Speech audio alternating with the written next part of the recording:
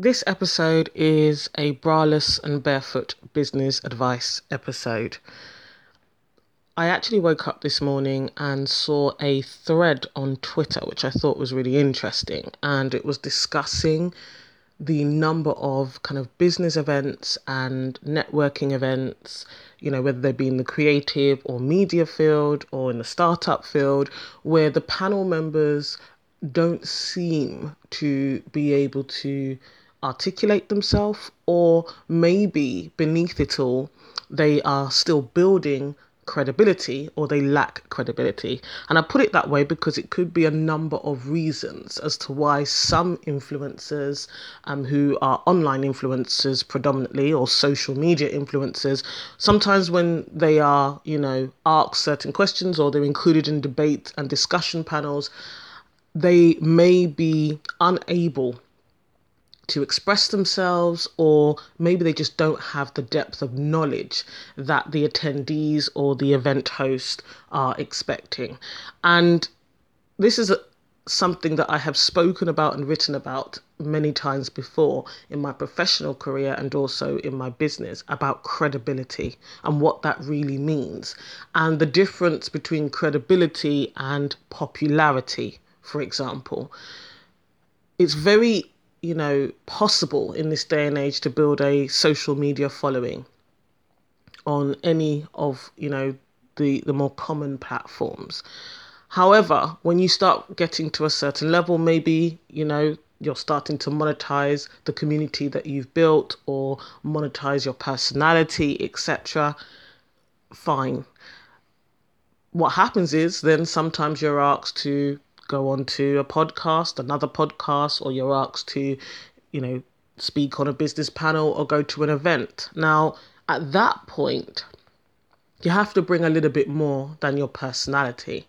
And I'm going to take it from two sides. One side is what it's like for an attendee to go to an event or, listen to some content which is maybe very focused and is about business or is about a particular subject matter. Okay, where you're expecting the participants, the host, etc., to understand that subject, to be, to be able to articulate, express, discuss all of those things with some level of insight and, intelligence about the topic. Now, I'm not including, as I said, purely events that are purely for leisure, events that, have no real rhyme or reason. They're social events. Those aside, because no one is expecting when you're out at a bar or somewhere like that to have, conversations about business, politics, culture, etc. And there is a difference between maybe discussing popular topics at the moment that are happening in the celebrity world, in fashion, but we're talking about topics here, where people want practical, honest advice, guidance, and information, even if it is in a social setting. Now, and when I say social setting, a lot of these events are held, some of them, they'll be held in like co-working spaces, but a lot of them are held in creative spaces, exhibitions, galleries, etc. Nice venues. They've used social media to advertise the actual event, and I can see that often what they, a part of the strategy that's been used in the marketing is to select well-known or, very popular social media or online influencers. The idea being that, people, the general public or the intended audience will be attracted to coming along and hearing these people speak, share their ideas, thoughts, etc. Now, the problem with just relying on that, or really just focusing in on who you've got on the panel and not on the content and what the takeaways from the event will be for your attendees. And quite often as well, I've been going to networking events and, events of interest in the business field, in finance and academia, as well as social stuff for years. Now, often you go to the event to get something out of it, okay? And you are attracted to it because of maybe who the individuals are that may be on the panel, who the speaker is. But if you're paying for this event, you are expecting some kind of return. You don't want to just go to an event and, be inspired, because this is a very loose word, which to me sometimes is just hot air. What information, guidance is going to be shared at this event that makes it worth your while, leaving work straight away, getting on the tube and going to the event, or leaving your house on a winter's evening, going to this event. You have to schedule these things in. They cost money. Travel costs money. It's time you could be doing either stuff that you should be studying or preparing for work the next day, or the gym, whatever it might be that you do, in the evenings, especially these weekday events. Okay. No one's got time to keep going to these events and get nothing from them. Okay. So it's really important that if you are hosting an event, if you're planning an event that is about a serious topic, or about business, about careers, about something substantial, that you make sure that the speaker or speakers or panel members actually have real credibility. And by that, not that they have followers, okay, or not that they know certain people or have been endorsed by certain people, but rather they actually are, they're experts. And I'll put a little asterisk next to that, because the word expert, there's different, approaches to that word, but they actually know what it is that they're talking about, whether it's because their job is to help other businesses or people do that thing, or that they do it themselves often enough or every day, so that they have the required knowledge. Okay, and that they research, for example, they learn, they observe, they're interested in what's happening in their field as a whole. All of those things are really, really important. And I say this because, on the thread on Twitter, there was a discussion about, as a host, sometimes you'll ask a panel member a question and they don't have an answer. Now, what I mean by that is, they don't have an answer because really and truly they're not actually doing the work. So although online they may talk about certain topics, or they've got a following, but they don't actually research, they don't actually really broaden their knowledge and understanding in the topic area wide enough to be able to answer subsidiary questions, or be asked, to debate something, be asked to give an opinion on something where they can, show a depth of understanding about the wider topic, whether that be the industry itself, or something, that's current news, or something, an emerging topic that is related to that issue. And it really is telling and showing. And I think, 9 times out of 10, the attendees for these events, whether they're at the start of their career or business, or they're, developed and experienced professionals or business people, they're not senile. They can see if you really don't know the answer to that question. Now, I've written elsewhere about what it really means to be an expert, and whether anyone can become an expert, etc. So I'm not saying if you're new to something or you're learning something that you are not in a position to be giving advice or information. What I am saying is that you need to do the work to get to that point, so that you can feel competent and confident within yourself when you are asked questions at an event, if you are indeed the speaker or the person of interest, or if you're invited onto a podcast, or you're invited to write something for a publication. Do the research, put the time in, hone your craft, so that you can have, confidence and be competent and be regarded as competent in relation to whatever it is that you are selling, whatever it is that you promote, or whatever it is that you are actually imparting information about. And it's really, really important. As time goes on, and this is what always happens, right? Somebody is on their way up to, becoming popular, or, building a following, a community, building a personal brand, as very popular these days. At some point, people will start to dig deeper. They will start to scratch away at the surface to see what's really under there. And you've got to prepare yourself for that, because that leaves you open to criticism, commentary, etc. If you are unable to live up to, the image or the brand that you have portrayed or conveyed online. And this is one of the reasons why I started running. This is, a good year and a half ago, but I started running at the time food business events, because what I was finding, if you want to start a food business or you're in the food business, a lot of these startup communities, these networking events, that's all they are. It's networking, but they attract people by using, maybe, certain well-known, entrepreneurs who've got good social media followings. But the level and depth of information shared stays, it's really quite, low tier, because when you go there, you're not getting the nitty gritty, the practical truth that helps you take that next step. And that is what people want.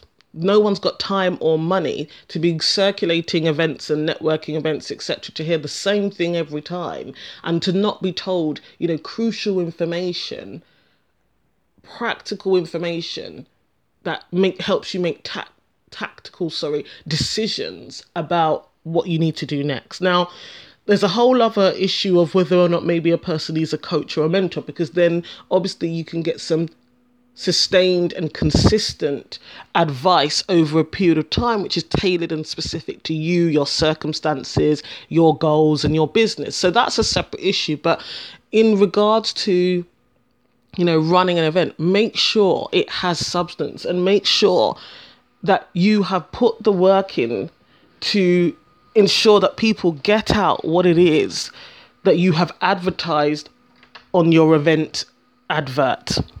Okay, that is really, really important, that people get out what it is that you have advertised, the basis on which they've gone to or come to purchase the actual ticket.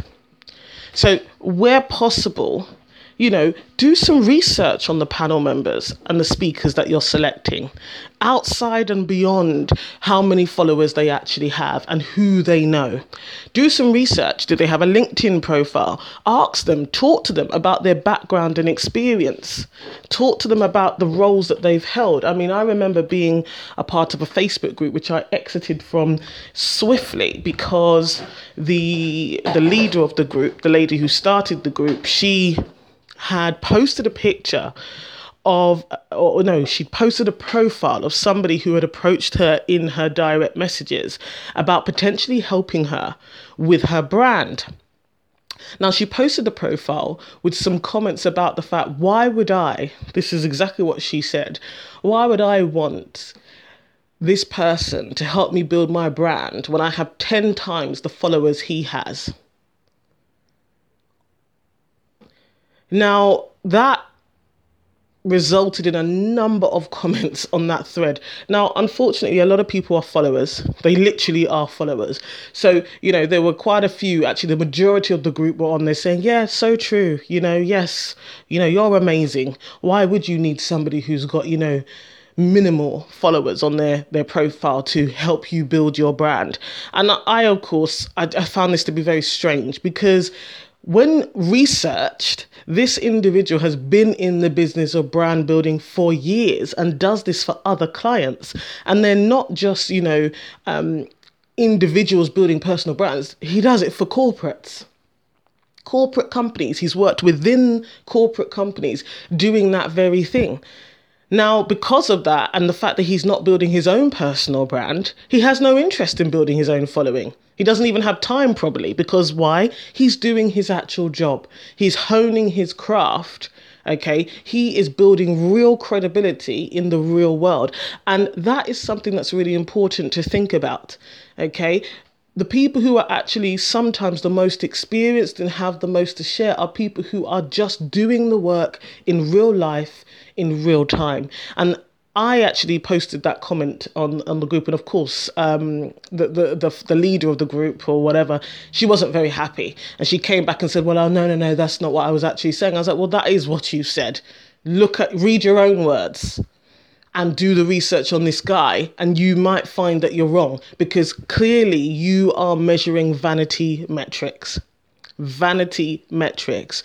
Followers on social media do not indicate or necessarily reflect credibility, and it doesn't indicate or reflect somebody's knowledge, experience in whatever topic it is that you might be hosting an event about, or collating thought leaders for an article, etc. on. So it's really important to have integrity yourself if you are hosting events or you are a curator, for example, and you're sharing this information with other people, whether that be via magazines, outlets online, etc. Because what sometimes you find is that you scratch beneath the surface, certain individuals lack the credibility and the real know-how, and that was one of the reasons why I was interested by the thread that I saw on Twitter, because it's something that I talk about all the time, real credibility. And when I'm mentoring, that is what I really try to impart to any mentees. Do the work, put the time in, research, do work experience, get an internship. Make sure you actually know and understand what it is you want to be known for, so that in the future, yes, you can monetize that knowledge. You can monetize it when you actually have something to offer. And, this is one of the reasons, for example, if you go to, it depends, on the professional field you work in. But I can tell you that there are certain fields like engineering, finance, etc., where when you go to an interview, particularly for these mid-management, senior management roles, the competency element of that interview can be very intense, because you have to have the technical knowledge and understanding, and they are not looking at what other people think. Even if your CV is amazing because of academic qualifications, because of the companies that you have listed that you've worked at, when you get into that interview before the panel, they will ask you specific competency questions, and they are expecting you to be able to answer those questions with specifics. So they don't accept generic, general answers. They don't expect, I'm not sure, or high level. They drill right down. And I know this because I've been through that process several times over the years as I've moved up within my career. Just recently had a conversation about competencies, and I'm telling you, why, how, these were the questions. Well, tell me about what were the specifics about that? What were the challenges of that? And part of that is sometimes they're just curious, okay? But a lot of the times they're trying to ascertain how deep your knowledge really is. When you say you are capable of, taking a strategic approach and making good commercial decisions, well, how is that true? Okay, so that's just an example, but it's one of the things I teach my mentees, how you actually answer those competency questions.